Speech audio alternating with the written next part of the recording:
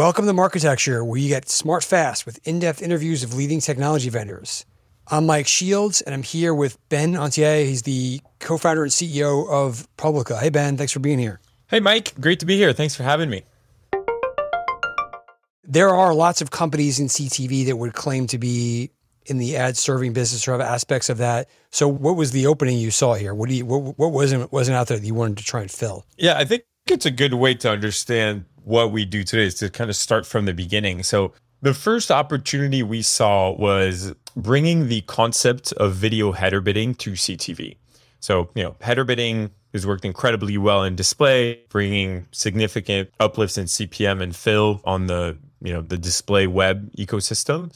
And we thought, why don't we try to bring that same idea to the fastest growing medium in the space? And if we can generate, 30+% of revenue uplift on a baseline of revenue and CPMs that are just quite high, that's going to have a very significant impact. So that's what we started out with. We called it the unified auction because in a CTV ecosystem, there's no header. Everything happens server to server. So it's a bit different. But the idea is it's a unified auction between video SSPs, right?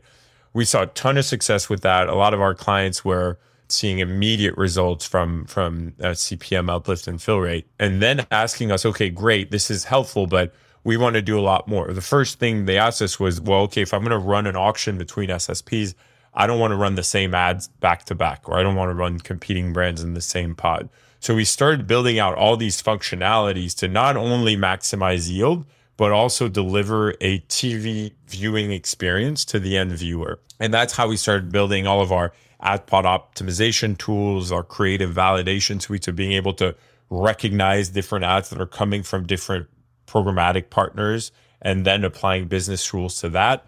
And then eventually we got to, okay, what about, bringing in direct sales into the mix, and how do you make those business rules work with one another? How do you continue to ensure the user experience is what it's supposed to be in TV when you start monetizing, first position in a pod or last position in a pod, and maybe opening up only some of those places for the open auction. So that's how we got to a full-fledged ad server, which now also includes server-side ad insertion, so the actual delivery of the ads into the content stream.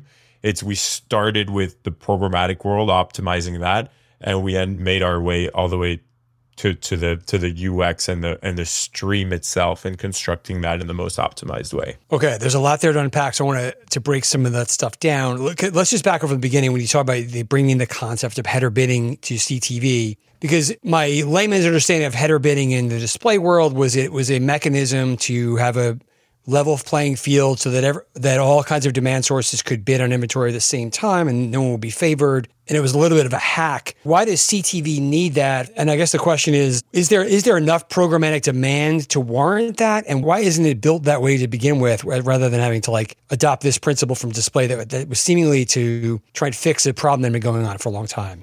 Yeah, so if we look back at what the world looked like pre-Publica, right? Basically, publishers were operating with direct sales, taking precedence over anything else, and then a waterfall of VAS tags. And usually that waterfall of VAS tag was wildly inefficient. You weren't able to get price in real time. You certainly weren't able to know which advertiser was being returned. And that's also because the ad servers that were dominating the space just didn't have that capability, right? So, I'm sorry to interrupt you, but because from what I understand, correct me if I'm wrong, there were two dominant video ad servers in this world, and that was really Comcast, Freewheel, and Google's, and there were a couple other players. Right. So, and these companies would, as I understand it, make sure that your ads would get to the right place, but you weren't having Pepsi and Coke running the same ad pod.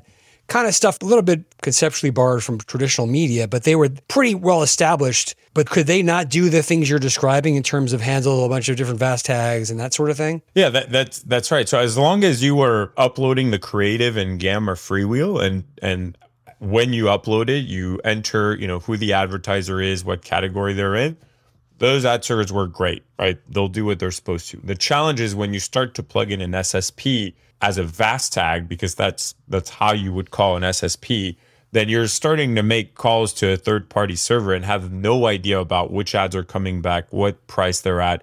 You also have to wait for their response before you can call another one. So That's why there's so much, even latency on the web, is because you're in these waterfall settings where you have to call one server, wait for the response, call another server. You're waiting for everybody to wait in line and go one by one. Exactly. And so what we did wasn't, we didn't, hack these systems to recreate, a header and the key value pair setup. I mean, in some cases, some publishers still want that, but really it's much more advanced. It's just an open RTB auction. Is you call everybody through OpenRTB. So you send a JSON body, right? A bid request to everyone at the same time. Everyone has the same amount of time to return a bid.